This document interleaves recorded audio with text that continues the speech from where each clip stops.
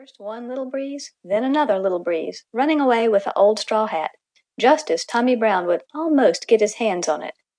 Down past the Smiling Pool and across the Laughing Brook they raced and chased the old straw hat, Tommy Brown running after it, very cross, very red in the face, and breathing very hard. Way across the Green Meadows they ran to the edge of the wood, where they hung the old straw hat in the middle of a thorn tree. By the time Tommy Brown had it once more on his head, he had forgotten all about Mrs. Redwing and her dear little nest. Besides, he heard the breakfast horn blowing just then, so off he started for home up the Lone Little Path through the wood. And all the Merry Little Breezes danced away across the Green Meadows to the swamp where the bulrushes grow, to see the new speckled egg in the dear little nest where Mrs. Redwing was singing for joy. And while she sang, the Merry Little Breezes danced among the bulrushes, for they knew, and Mrs. Redwing knew, that some day out of that pretty new speckled egg would come a wee baby Redwing. End of Chapter 1, Section 1. Old Mother West Wind by Thornton W. Burgess. Section 1. Chapter 2, Why Grandfather Frog Has No Tail. Old Mother West Wind had gone to her day's work, leaving all the Merry Little Breezes to play in the Green Meadows. They had played tag and run races with the bees and played hide-and-seek with the sunbeams, and now they had gathered around the Smiling Pool where on a green lily pad sat Grandfather Frog. Grandfather Frog was old, very old indeed, and very, very wise. He wore a green coat and his voice was very deep. When Grandfather Frog spoke, everybody listened very respectfully. Even Billy Mink treated Grandfather Frog with respect, for Billy Mink's father and his father's father could not remember when Grandfather Frog had not sat on the lily pad watching for green flies. Down in the Smiling Pool were some of Grandfather Frog's great-grandchildren.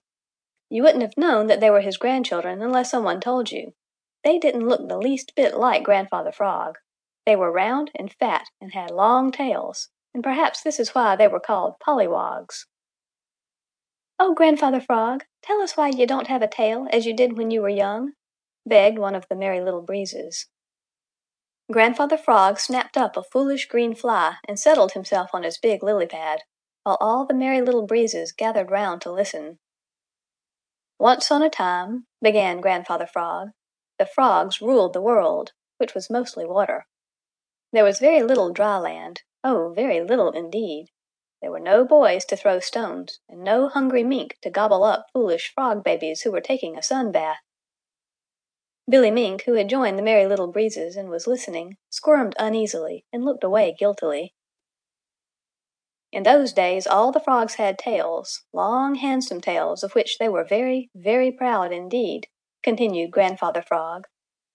"The king of all the frogs was twice as big as any other frog, and his tail was 3 times as long.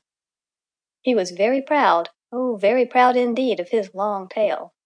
He used to sit and admire it until he thought that there never had been and never could be another such tail.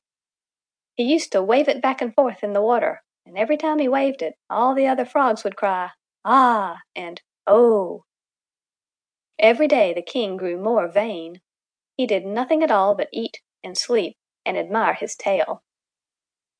Now all the other frogs did just as the king did, so pretty soon none of the frogs were doing anything but sitting about eating, sleeping, and admiring their own tails and the king's.